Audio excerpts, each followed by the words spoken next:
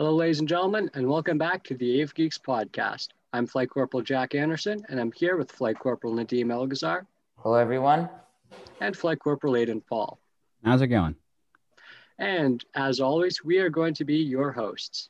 Now, this is actually going to be the final episode of season 1 of the AV Geeks podcast.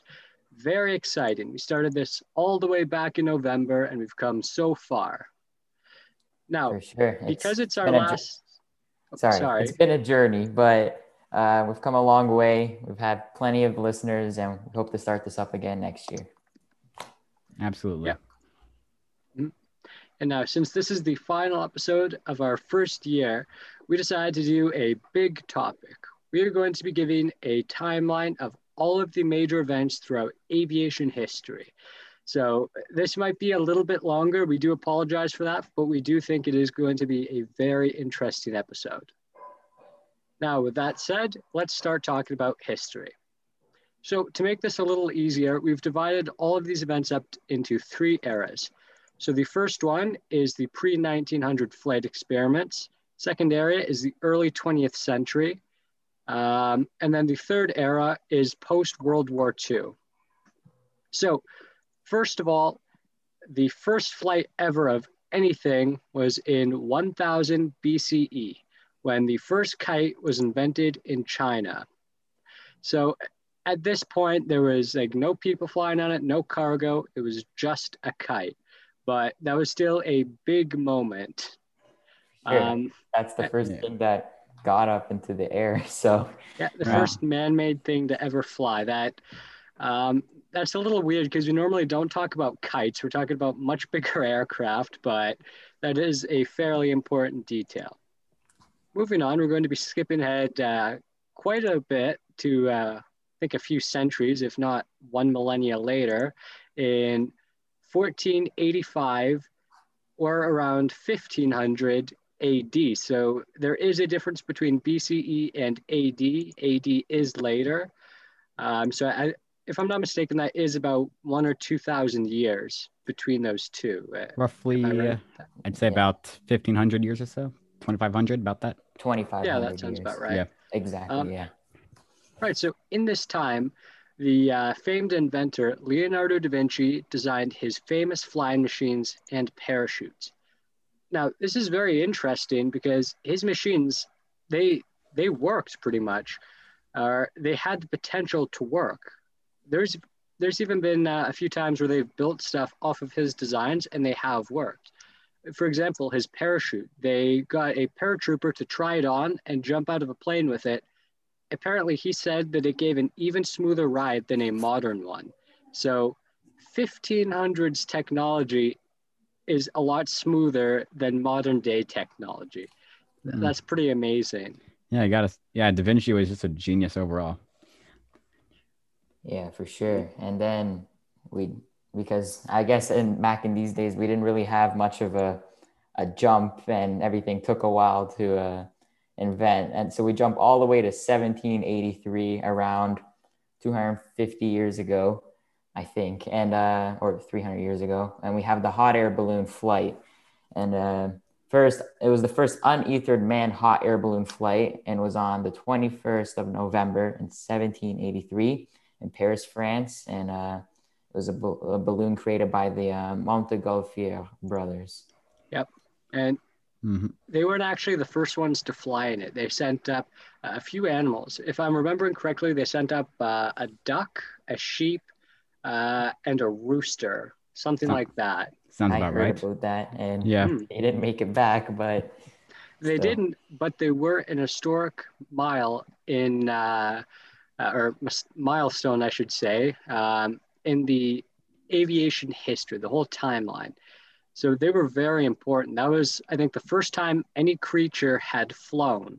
So we're not saying person, because no, people didn't fly in these things yet, but that was the first time a living being had ever flown in an aircraft. Pretty amazing. And it is amazing to think that that was well over 300 years ago, if I'm not mistaken. So 300 years ago was the first flight ever. Amazing to think about. Now we are going to be jumping, again, about another 100 years to 1895. Yeah, in the early days here, a lot of jumping around. Not much inventing happened, as was just said. Don't Yeah. worry, we'll slow down a little bit in the early 20th century and the post-World War II era. That's when things start to slow down a bit. Or I shouldn't say slow down, but things become more frequent. So we're not jumping. I But mean, if anything, that would speed it up. Yeah, you're anyway. mhm. So in 1895, biplane gliders were invented by Otto, ooh, gonna butcher this German name, Lilienthal. I think I said that right.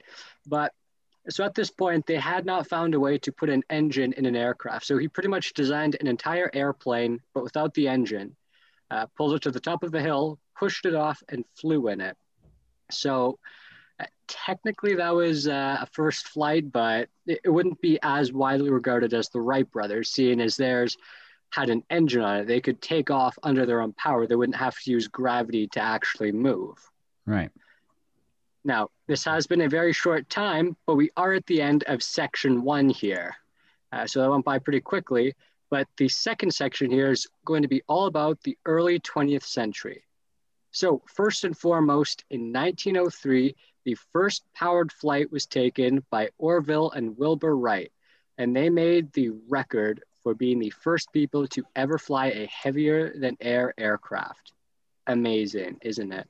Yes, and for an absolutely amazing time of 59 seconds that they wouldn't beat until 1904. 59 seconds, but still 1903, again, well over 100 years ago. That's coming up on about 120 years, give or take. So, Right. yeah, Even- that's amazing to think of. Right. 120 years. I'm sorry. Yeah, even though it is a bit debated by historians whether this is the very first true heavier than air flight, since the Wright brothers, they actually used a catapult instead of wheels to take off. So it's still a bit disputed whether or not this was the very first time. But I think having a catapult, that doesn't really matter. As long as you get into the air, you have an engine, that counts in my books. Yeah. So after this, again, we're going to be jumping forward about 10 years to 1914 through 1918, which if you understand history, if you've read about history, you will know what we're talking about. This is World War I. And this was the first time in history, that an aircraft saw wide-scale use for combat purposes. So we're talking about fighters, bombers, zeppelins, all fighting over the skies over Europe. Quite impressive to think Yeah. about. And then we jump another 3 years after World War I to 1921. And this was a pilot's license first. So Bessie Coleman became the first African American to gain a pilot's license. So that was exactly 100 years ago. That, again, is amazing to think of. The first African American to ever gain a pilot's license happened 100 years ago. That's truly amazing. Yeah, it is.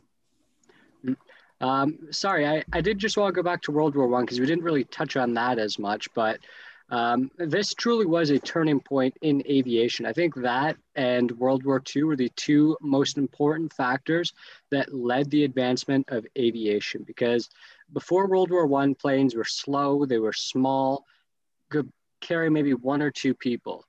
Post World War I, however, we were seeing bigger and bigger aircraft. We were seeing bombers, fighters.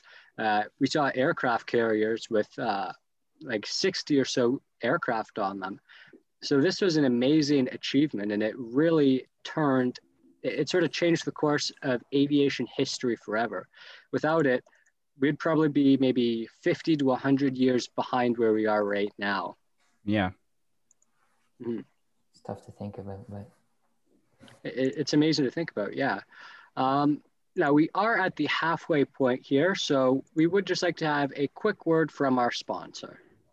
This podcast is made possible by the 102 Squadron Air Cadets. Due to the pandemic, we've been unable to do our normal fundraising this year. So instead, we made a Squadron Cookbook. All three of us are members of the Cookbook Committee and have seen the months of hard work that have gone into it. The book contains recipes for almost every cadet, officer, and member of staff. Books are now available for pre-order and can be found on the 102 Squadron website under the Announcements tab where an order form can be found. These books go towards supporting one of the best youth programs in Canada, and we cannot recommend them enough. Yeah, we will talk a little bit more about this book at the end of this week's episode. But for now, let's talk a bit more about the early 20th century. So in 1927, the first transatlantic flight was completed by Charles Lindbergh.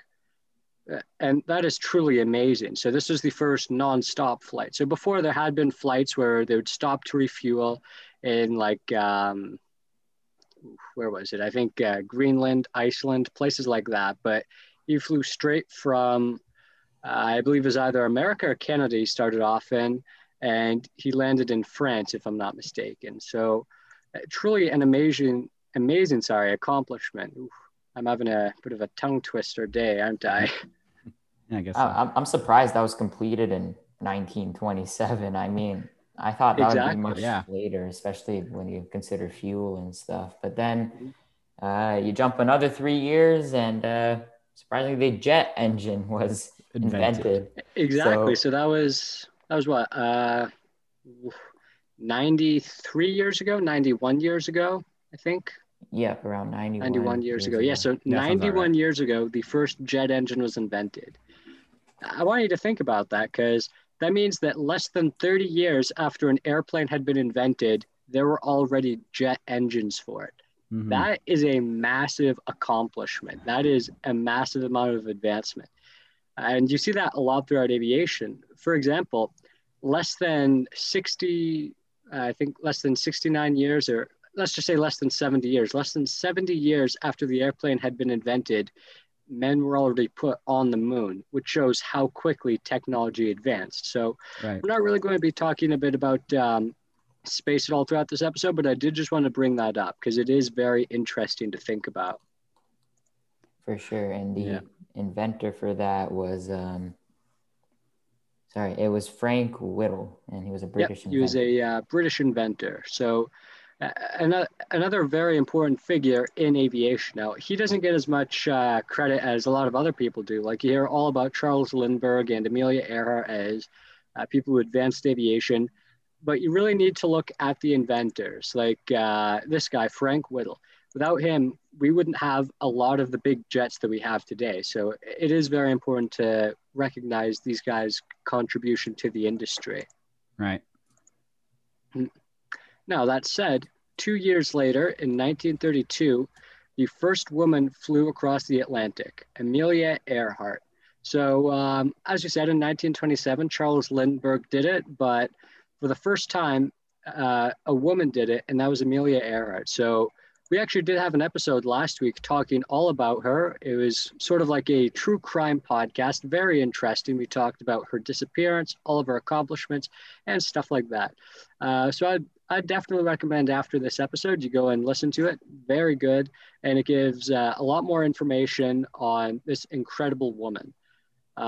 We're barely going to talk about her here. We're going to talk about her like very briefly, but if you want to learn more about her, go listen to our last episode. For sure. Yeah. And I guess you fast forward a good. Well, you fast forward to 1932. Yeah. Sorry, I was reading the next year. Yeah.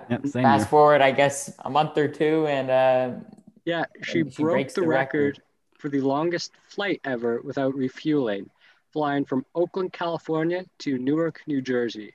This also made her the first female pilot to fly a transcontinental flight.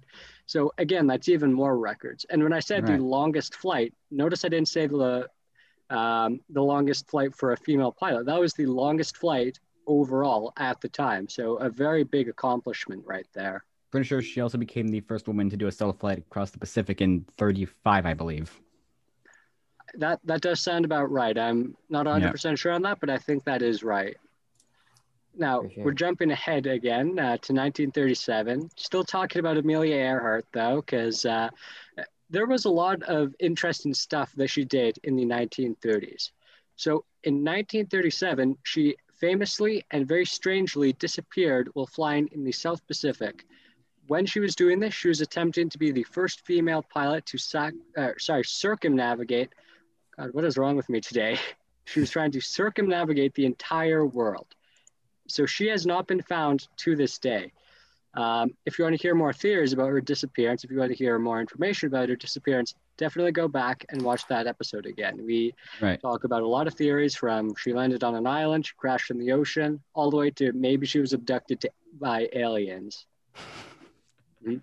Yeah, we really broke out the tinfoil hats for last week. Yep. For sure, yeah. That was fun. Mhm. Yeah. So in 1939, again, jumping ahead 2 years, the first jet-propelled aircraft, Germany's Heinkel HE-178, has its first fully jet-propelled flight. So we did say that in 1930, the jet engine was invented, but it hadn't successfully been attached to an aircraft until now. So that is pretty weird to think about, that they invented something, but they weren't able to fully use it until 9 years later. That is pretty weird to think about. Yeah, right. I remember, like, I always thought it was the Me-262 that was the first jet-powered aircraft until I heard about the 178, like, maybe 2 weeks ago. So the Me-262, I believe it was one of the first jet fighters, but this one wasn't really meant for military use. It was just experimental, They used it a couple solely, times. Yeah. yeah, Because solely on the basis of figuring out if it was possible to put a jet engine inside an airplane. pretty The sure they made like Me-262. 200 in total. Yeah, there was not many of them. Oh, And yeah, there was. and even less actually saw combat. Yeah. Now, that brings us to 1939 through 1945, the Second World War. So, aircraft saw their use in a second major conflict. This time, they made even more of an impact than in the First War just 20 years prior. So, we talked about earlier, this was a major changing point for aircraft. This was yet another major changing point because after this, aircraft were able to be much bigger. They could carry much heavier loads. They could fly larger distances. And a big one is jet propulsion. So yes, jet propulsion did exist before this, as we said, but it wasn't very wide scale. Like it was nearly impossible to see a jet aircraft before World War II. That changed though during the war when both sides tried to get an edge on the other by building their own jet aircraft. Only And this Germany really succeeded. Yeah, Only- they did succeed. The Germans did have a much larger jet program than the British, Americans, or Soviets, but they did have prototypes during the war, and these would go on to fight in the Cold War. So, very pivotal moment this war, and I think we did a lot of episodes on World War II just because there's so much interesting information about aviation in there. I think this is probably one of the golden ages for aviation. I've heard that from a lot of people, a lot of pilots. They say that if they could have chosen one era to fly a plane in, it would have been the 1930s and the 1940s. For sure. And if you guys want to hear more about specific aircraft in World War II, be sure to check out our very first episode. It's funny how the two collaborate, the first and the last, but yeah. Mm-hmm. Now, with that out of the way, we're going to be talking about our third and final era, the post-World War II aviation. So, starting off in the late 1940s, aerial agriculture developed in New Zealand. So, what we mean by aerial agriculture is crop dusters. So, before now, you really didn't see this kind of aircraft, but after World War II, they popped up everywhere. And it's easy to see why. When you have a massive field, it is so much easier to dump fertilizer out of an airplane while flying than going along in a tractor or even doing it by hand and just walking through and spreading the fertilizer. It is so much easier. Right. And it's come a long way. Like now they're using it to like spray pesticides and everything. And it's just so much quicker than spraying by hand every individual plant. You just go up and spray the whole field from above. It's a lot more effective. Yeah. Yeah. Especially for much bigger fields. Like if you had a small little field, okay, maybe you could do that by hand or with a tractor. But for these massive farms that were required after World War II to meet the massive population boom, they had to have these massive aircraft, or I shouldn't say massive aircraft, but they had to have these aircraft that could dump fertilizer on these plants very quickly. Right. Now, jumping ahead to 1947, Charles Yeager, often referred to as Chuck Yeager, was the first pilot in history to exceed the speed of sound. That again, was another major leap forward in aviation history because there are tons of fighter jets today that break through the sound barrier fairly regularly. This is something that I think a lot of people know about. They've heard about going through the sound barrier. And again, it's amazing to think that they did this in 1947. That was about 70 odd years ago, give or take. Wow. So 70, actually that's 72 years ago. So yeah, 72 years ago, a person broke through the sound barrier. That's And I older believe, than, I believe that was in the Bell X1, if I'm correct. Bell I X1. think you're right on Yeah, that that. sounds right. You're right. Yeah. Yeah. So we're going to jump ahead again about 10 years to 1958 through 1959 for the world's longest flight that lasted for 64 days. You might be wondering why I said 1958 through 1959. The reason I said that is because it started in 1958 and landed in 1959. They literally went through a year sitting in an airplane. Even more crazily, they did this in a Cessna 172. So when you're thinking longest flight in the world, you're thinking like, oh, maybe a big 787 or an A380. Nope, they did it in a tiny little prop plane. So I do just want to talk about this very briefly because it is a pretty interesting, pretty funny story. So two guys, they went up in the Cessna 172 over the New Mexico and Nevada deserts. They had a bed and a chair in the cockpit, as well as a bucket and a sink. And they would fly around the whole day. And when they needed to refuel, they would come close to the ground on an abandoned highway. They would lower a fuel line to a pickup truck that was matching their speed, and they would refuel like that. And they did that twice a day for 64 days. Shoot. Yes, they get. They get a working sink, but they can't. But they just use a bucket for as a toilet. Yes, makes perfect sense. The sink was like one of those pump ones where you put some water in and then you pump it with your foot and it sprays out water. They also had to do that with food. They'd have to match speed with a truck. They'd use a cable and a pulley to hoist up some food to them. But seriously, think about that. 64 days, that's well over 2 months. So imagine 2 months. Like we talked about this a bit in our Amelia Earhart episode, where she would be flying for 1 month straight. In between that, though, she was allowed to land. She went to like a hotel or something and she would sleep. These guys had to sleep in an airplane for about 2 months. And I have to admit, they did this at the worst possible time because they did this over Christmas and New Year's Eve. Oh, that must suck. I mean, weird choice to do it in. I mean, you're away from your family for the holidays, but still, that's pretty cool that they did it from 1958 to 1959. That's, I think, one of the only flights that can say that they flew between 2 years. Right. Well, unless modern day planes like fly overnight. But still, yeah, that was pretty impressive, especially for the time, because again, that was 1958, so that was give or take about 50, 60, yeah, I think maybe 65 at the most years ago. So yeah, 60 years ago or so, give or take. But that's amazing to think of. Actually, something else that happened a surprisingly long time ago. In 1967, the North American plane, the X-15, that one took off on its more or less famous flight, where it set the speed record for a plane at the time that still holds up to this day. That thing was flying at Mach 6.7. Wow. Yeah. For anyone who doesn't know what Mach means, that means the speed of sound. So they're flying at 6.7 times the speed of sound. That is amazing. Insane. Yeah, that's like almost 7,200 kilometers per hour. That's ridiculous. Also, this isn't on the official timeline, but I would like to point it out. In the mid-50s, the B-52 bomber entered service. It is still in service to this day.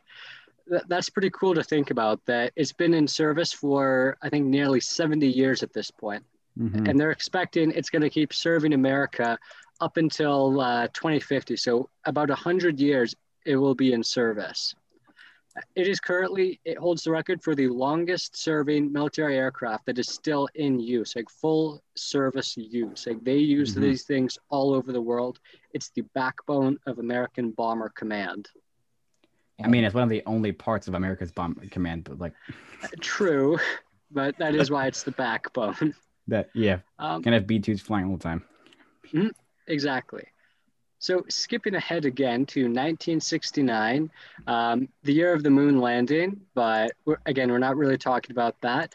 Another big thing that happened was the first supersonic commercial flight, or the first supersonic transport flight. So these were on the Soviet Tu-144 and the French and British Concorde. So again, 1969, that would have been about 50 years ago, or 52 years ago exactly. 52 years, yeah.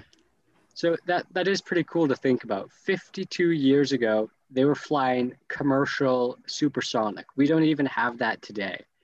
We will talk about that in a little bit, though, because I've heard rumors that they're thinking of bringing it back, but yeah, we're going to save that for a little later. Now, we're going to jump ahead another year to 1970, when the first Boeing 747 made its commercial flight. So if you don't know, the 747 at the time was the largest aircraft in the world. Right now, it's the second largest passenger aircraft. So there are much bigger cargo ones, but it is only beat out in number of passengers by the A380. However, it is considered that the 747 is a lot more successful than the A380 because it existed at a time where aircraft of that size were actually economical. Nowadays, you really don't see that many wide-bodied, massive aircraft with like 4 engines. You see mainly 2-engine aircraft like the 787, the 777, or stuff like the A350. For sure, yeah. And there's also an episode about talking about that, Boeing versus Airbus, and I believe that was what, our second, maybe third episode. Something like I think that. it was our third episode, and hard to remember. Feels like a million years ago. For sure. Our second episode was the movies. And fast forwarding 6 years, and you have the Concorde began its first passenger carrying service. So that's when it was first service to just do its route. Its main one was from, I think, London to New York. And Could fly that in about 3 hours, which is about half the time it takes today. It's actually less than half, because if I'm not mistaken, that route takes about 7 hours, or then if it was flying from Paris to New York, it'd be about 8 hours. So it more than cut the length in half. So pretty impressive, especially given the time. So 1976, that would have been about 45 years ago, give or take, something around that. Now, in 1979, so we're jumping ahead 3 more years, was the longest human-powered flight. So what we mean by this is something where like people were pedaling in it. Like you've heard a lot about this from environmentalists saying we need to have pedal-powered aircraft. Well, in 1979, the longest flight ever of a pedal-powered aircraft happened. It was, I'm going to butcher this name, the Gossamer Albatross, and they flew it across the English Channel, which is pretty cool. And here, I think I have the name of the pilot here. It was Brian Allen. So that sounds like it'd be a lot of fun, actually. It sounds like riding a bike a bit, riding a bike in the sky. Just riding a bike across the English Channel. Sounds fun. It does sound fun. It sounds pretty peaceful too, because you wouldn't have those noisy propellers or jet engines, just the sound of the pedals. That does sound pretty peaceful. So we're going to be jumping ahead to 1986 to the first nonstop flight around the entire world, which was completed by Dick Rutan and Jenna Yeager. And they flew the U.S. Ultralight Voyager around the world in a 9-day nonstop flight from California to California. Incredible. That's pretty cool, yeah. They probably, like in these days, they probably mastered the refuel in the air scheme. If not, then also very impressive. But Mhm. Well, I have to admit, look at that though. They're saying ultralight. When they say ultralight, did they mean like an actual ultralight, or is that just the name of the aircraft? Because if they did that Oh, in an ultralight, that would be really impressive they'd because have Yeah. to like refuel like 4 or 5 times a day. yeah, and I'm to I'm do that, I assuming don't think you that's can fly around the world in 9 days. It's in a it, Voyager. Sorry, in an ultralight. okay. But Yeah. So I'm assuming that's just part of the name. Ultralight must be in the name. There's no way an ultralight completed a worldwide flight. yeah, for sure. Um, Now, again, this isn't on the official board, but also in 1986, the best aviation movie of all time was released, Top Gun. So if you Top want to hear more Gun. about that, our second episode talked about aviation movies. Go back and take a look at it. Talk all about Top Gun. Top Gun was a beautiful movie, most amazing movie, made me want to be a pilot. So that's how good it is. Sure. Also, I And want to add here before we go on to our next little area here. In 1988, the Antonov AN-225 Miria was created by, well, Antonov. It's a Russian company. It is currently known as the world's heaviest aircraft, a record that hasn't been beaten yet. A single one has been made.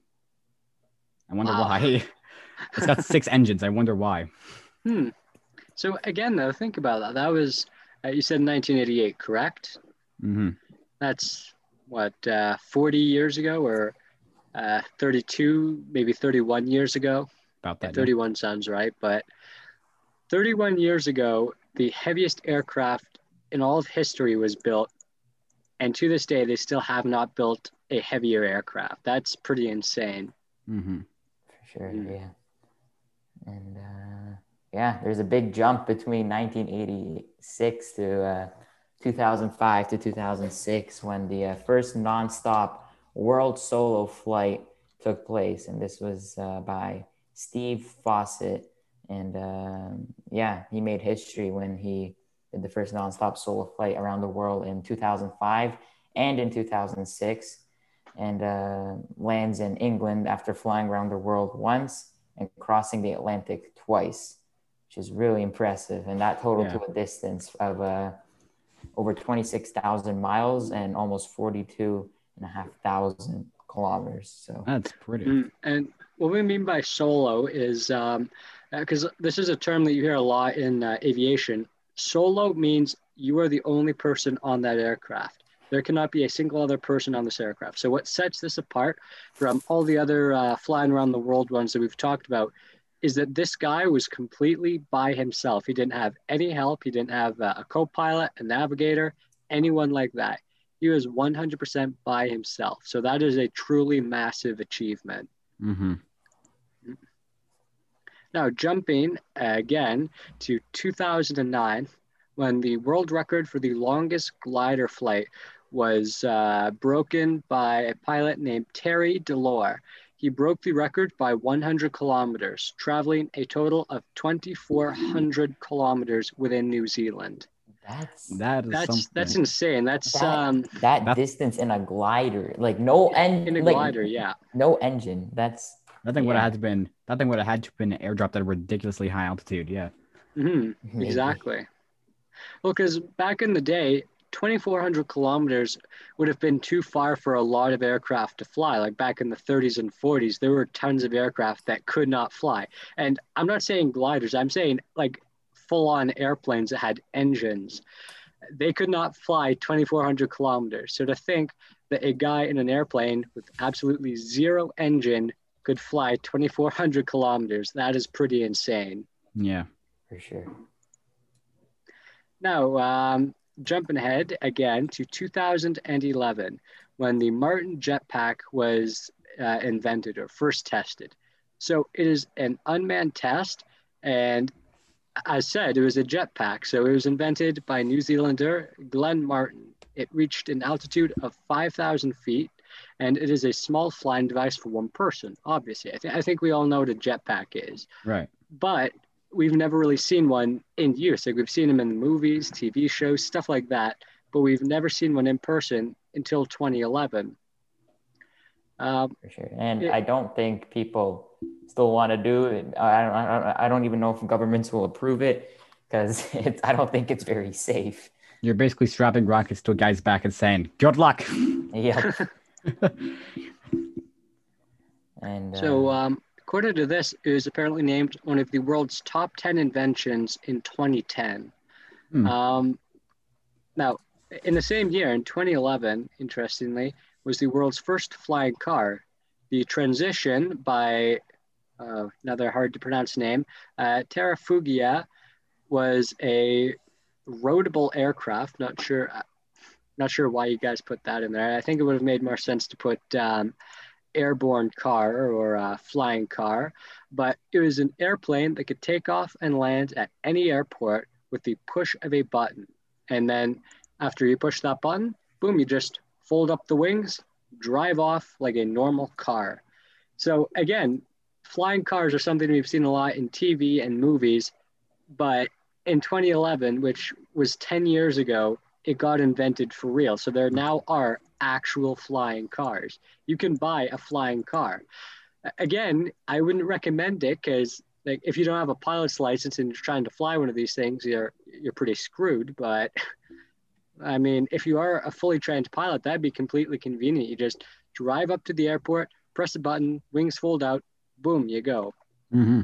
For sure. And that was 10 years ago, and I never even heard about it. I thought this was all just like in movies and stuff. So Yeah. it's quite impressive. And fast forward 5 years, and this was 5 years ago, and I didn't even know this took place either. The first solo flight around the world. So the Solo Impulse 2 is the first plane. I think you mean solar. You're saying solar there, but Sorry, it says solar. I meant to say solar. Yeah, which is very impressive. The solar flight around the world. So the Solar Impulse 2 is the first plane powered by a renewable energy source to tour the world, and that's really impressive. And yeah, and I mean, it took like a month when they did it.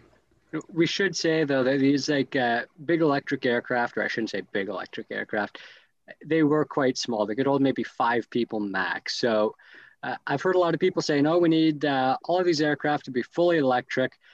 That really isn't possible with the technology we have right now. However, that has never stopped aviation history in the past. As we've seen, there have been tons of inventions of things that we thought were impossible, and now they're fairly common. So for all we know, we could have fully electric aircraft in the next 10 to 20 years. For sure. And I don't turn it down in any way. Like I encourage it because air travel is a huge part of just the fossil fuels being exposed to our planet. So it's obviously a great idea. But will it happen soon? Probably not, but I hope it happens. Mm-hmm. I think we should also. Sorry, what were you gonna say? Yeah, so I think I should also mention here that the Solar Impulse 2, like you said, it's a good step. We still got a pretty long way to go. Like Solar Impulse 2, it was a drone, and it took it like a solid month to travel around the world. Still pretty impressive, though. Yeah, still really impressive, no doubt. Now, keeping in line with this electric theme, the first electric aircraft, so battery powered, not like it has solar panels on it. The first electric one that had its battery stored inside of it flew in 2019. This was actually in Canada, so that's something pretty cool that us Canadians were the first ones to fly a fully electric aircraft. It is a VTOL aircraft, interestingly, which stands for vertical takeoff and landing, and it was called the Lilium. It was capable of holding 5 people, and it is officially set to enter service in 2024. So that is pretty cool. Mm-hmm. We now have fully electric aircraft. Like you just put a battery in and boom, you fly. So it's like a Tesla of the skies. We now have Teslas that can fly, essentially. I honestly wouldn't be surprised if Elon Musk made that. Oh, neither would I. He seems like a guy who would be cool enough to do that. Yeah, I mean, if he's making Starnet, he might as well make this. Might as well, yeah. Yeah. Now, jumping ahead to nowadays, to 2021.